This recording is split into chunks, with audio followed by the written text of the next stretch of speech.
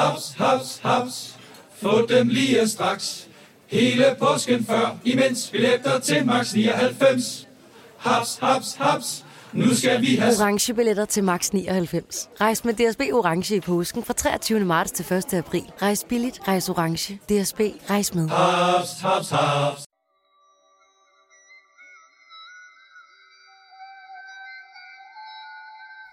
Det vakte stor opsigt, da en islandsk kunstner på sociale medier beskrev sin kærlighed til landets premierminister, den 44-årige Katrín Jakobsdóttir.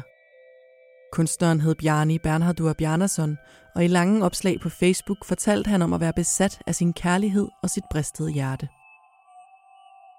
Bjarni havde mødt premierministeren en enkelt gang, og havde siden da drømt om hende.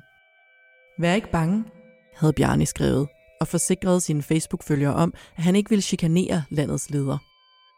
Bare have lov til at elske hende på afstand. På trods af forsikringerne var der mange, der var bange. For næsten 20 år tidligere havde Bjarni slået en mand ihjel.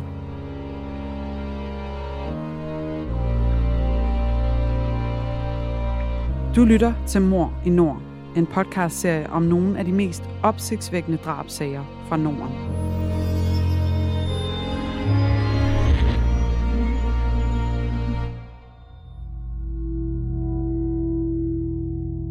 Det du nu skal høre er en virkelig historie, researchet og fortalt af Janne Aagaard og læst op af Emilie Vestvold.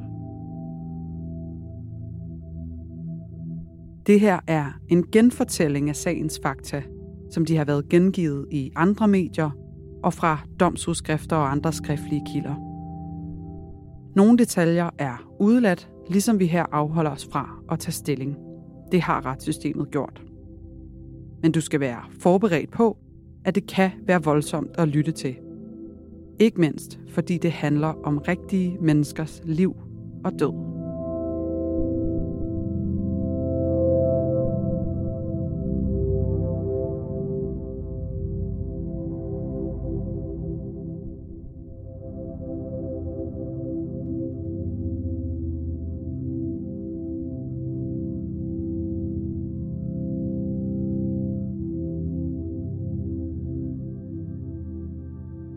Johan var netop blevet pensioneret.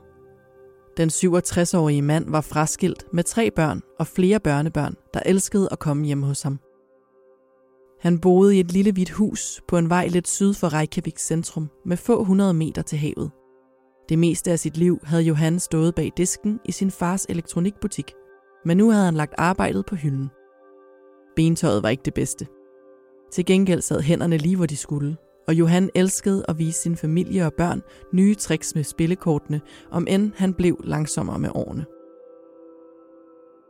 Pensionen rakte ikke så langt, så nogle gange havde Johan lejere boende på første salen.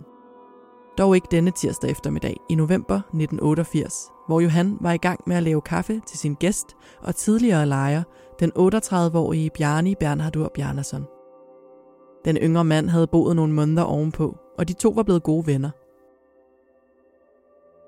Nu kæmpede Bjarni med humøret og søgte ly hos sin gamle ven. Hvad der derefter skete mellem de to, ved ingen.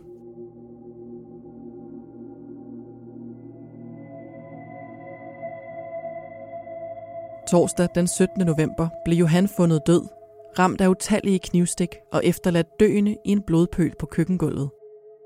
Ovenover hans livløse krop havde nogen skrevet Baader Meinhof på væggen med blod. Baader Meinhof-gruppen blev også kaldt for Rote Armee-fraktion og var en tysk terrorgruppe oprettet af militante venstreorienterede i 1970. Rote Armee-fraktion gennemførte en lang række terrorangreb, og da dets ledere blev fængslet, startede nye celler.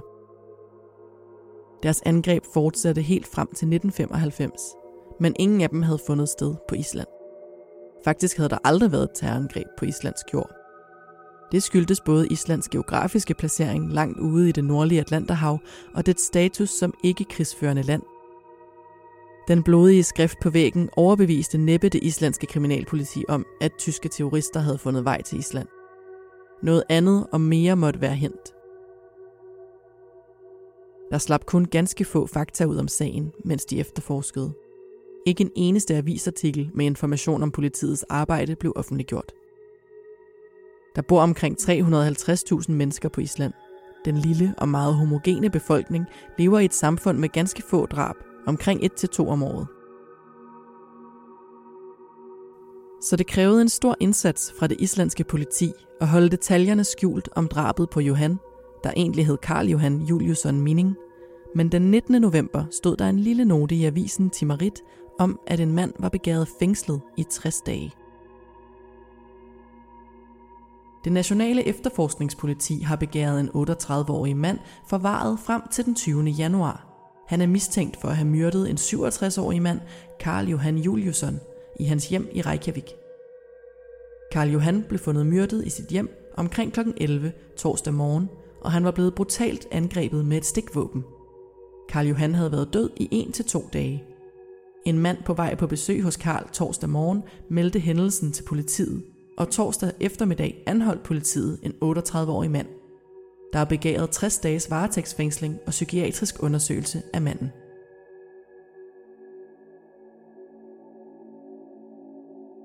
Den 38-årige mand var Bjarni Bjarnhardur Bjarnason, og det tog ikke mange dage, før han tilstod.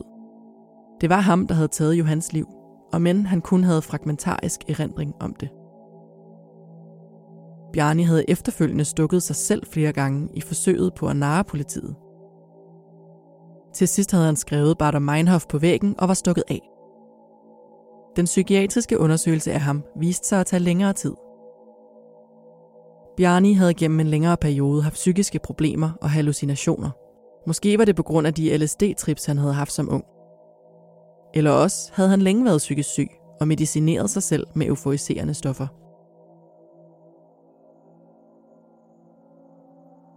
Uanset hvordan det hang sammen, blev Bjarni diagnosticeret med skizofreni. Sygdommen bryder typisk ud i ungdomsårene, og den påvirker både tanker, følelser og sanser.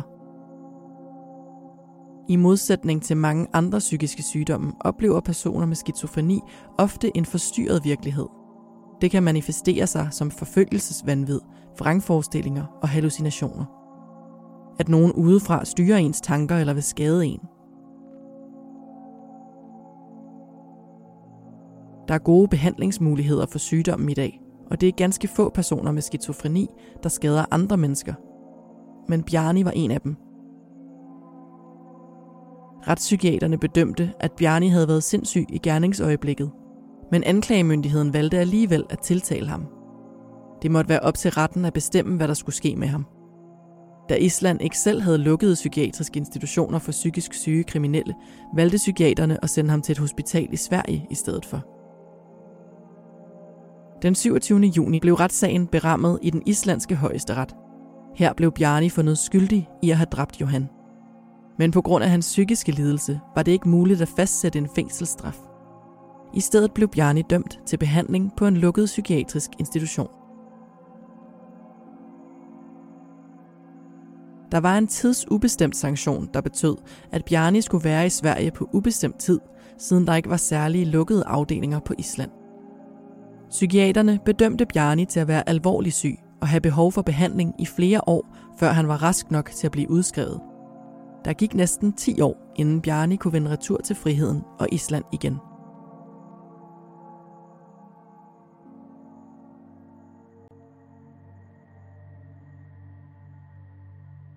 Han blev udskrevet i år 2000, og på grund af sin sygdom kom han på invalidepension.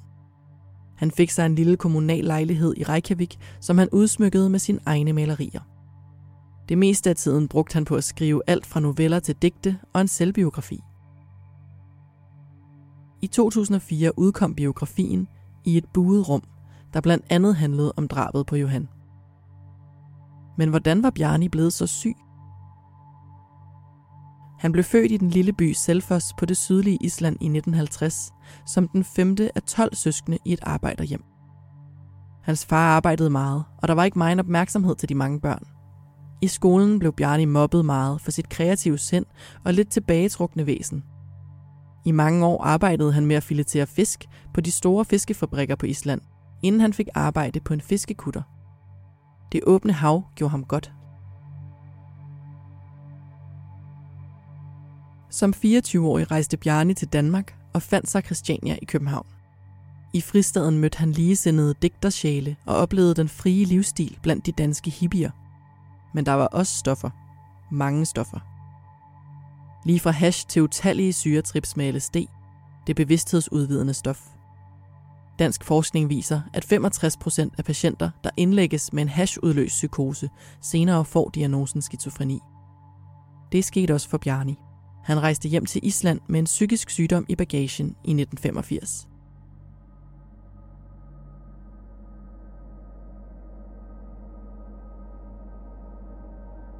De kommende år kæmpede Bjarni med sit mentale helbred.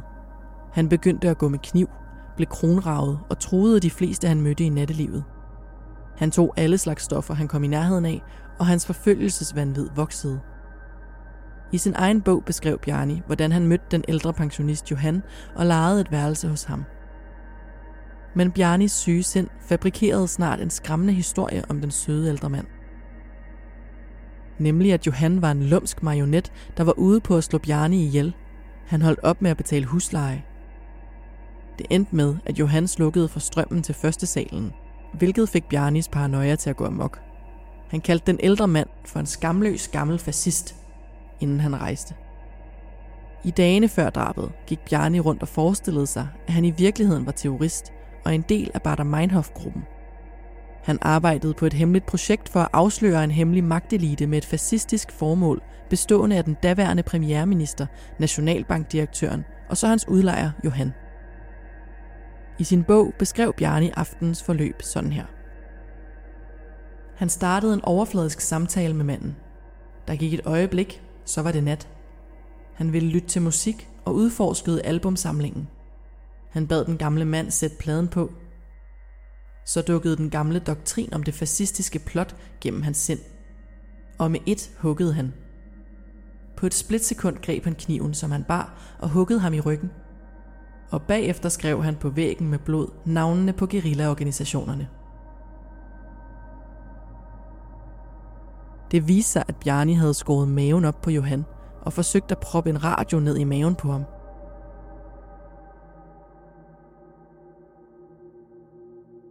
Det var svært for den nu velmedicinerede Bjarni at forlige sig med, hvad han gjorde mange år tidligere.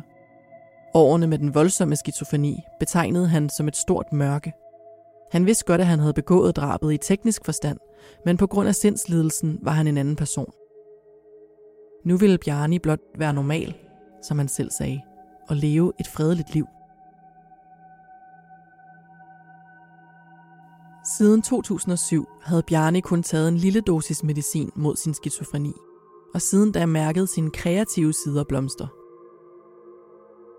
Han udgav mange digtsamlinger, som han gik rundt på gaderne i Reykjavik og solgte iført lang overfrakke og bowlerhat. Hans malerier var meget modsat hans fortid. De var farverige og lyse, næsten naive i deres udtryk. Det gik sådan set alt sammen godt, hvis det ikke havde været for Bjarnis opståede forelskelse i den islandske premierminister Katrín Jakobsdóttir i 2017. Han var faldet hårdt for den smukke, mørkhårede politiker. Og nu stillede han sin kærlighed til frit skue på de sociale medier. Bjarni vidste udmærket godt, at hans kærlighedserklæring på Facebook og de mange e-mails, han også havde sendt landets ledere, ville give ham problemer. Men sådan måtte det være. I opslaget skrev han blandt andet: Katrín Jakobsdóttir, jeg elsker dig, og jeg har år at vente i. Men frygt ej, jeg vil ikke chikanere eller forfølge dig på nogen måde, men jeg vil beholde denne smukke kærlighed i mit hjerte, da det er min kreativitets ild.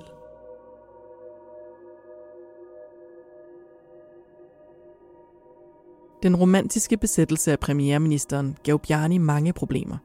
Efter at have udbredt sig om den, blev han anholdt. For Katrín Jakobsdóttir var de mange mails og opslag på sociale medier et udtryk for en usund besættelse, og med Bjarnis fortid havde politiet valgt at anholde ham. Især set i lyset af hans brug af LSD, som havde ført til drabet på Johan mange år tidligere. Men det hele var en misforståelse, mente Bjarni, der ikke anså sig selv som stalker, men som en kunstner med ytringsfrihed. Men politiet ankom til hans bopæl og anholdt ham. Bjarni blev tvangsindlagt til en udredning på den psykiatriske akutafdeling i 72 timer. Han blev udskrevet efter de 3 dage, den 27. april 2017, efter at være vurderet ikke farlig. Til medierne sagde Bjarni bagefter, at han hellere ville dø, end at gøre Katrin noget ondt. Og han var rasende over de fordomme, han som tidligere psykisk syg var blevet mødt med. Derfor lagde han sagen mod staten for uberettiget anholdelse og fængsling. I slutningen af 2020 fik Bjarni tilkendt 10.000 kroner i erstatning, plus renters rente i de 3 år, der var gået siden indlæggelsen. Dommeren medgav, at Bjarni ikke havde udgjort en trussel. Han var fuldt frivilligt med politiet og havde ikke vist nogen tegn på at være vrangvillig eller syg. Derfor burde Bjarni være blevet observeret i 1 døgn og ikke 3. Det var en vigtig sejr for Bjarni som kunstner og som psykisk syg. For ham fungerede skriverierne på Facebook som en vigtig ventil, som når en alkoholiker går til AA-møde og får talt ud. Der var aldrig trusler i Bjarnis opslag, eller ønsker om at gøre andre mennesker ondt. Den nu 72-årige Bjarni Bernhardur Bjarnason arbejder stadig med billedkunst og digte fra sin lejlighed i Reykjavik.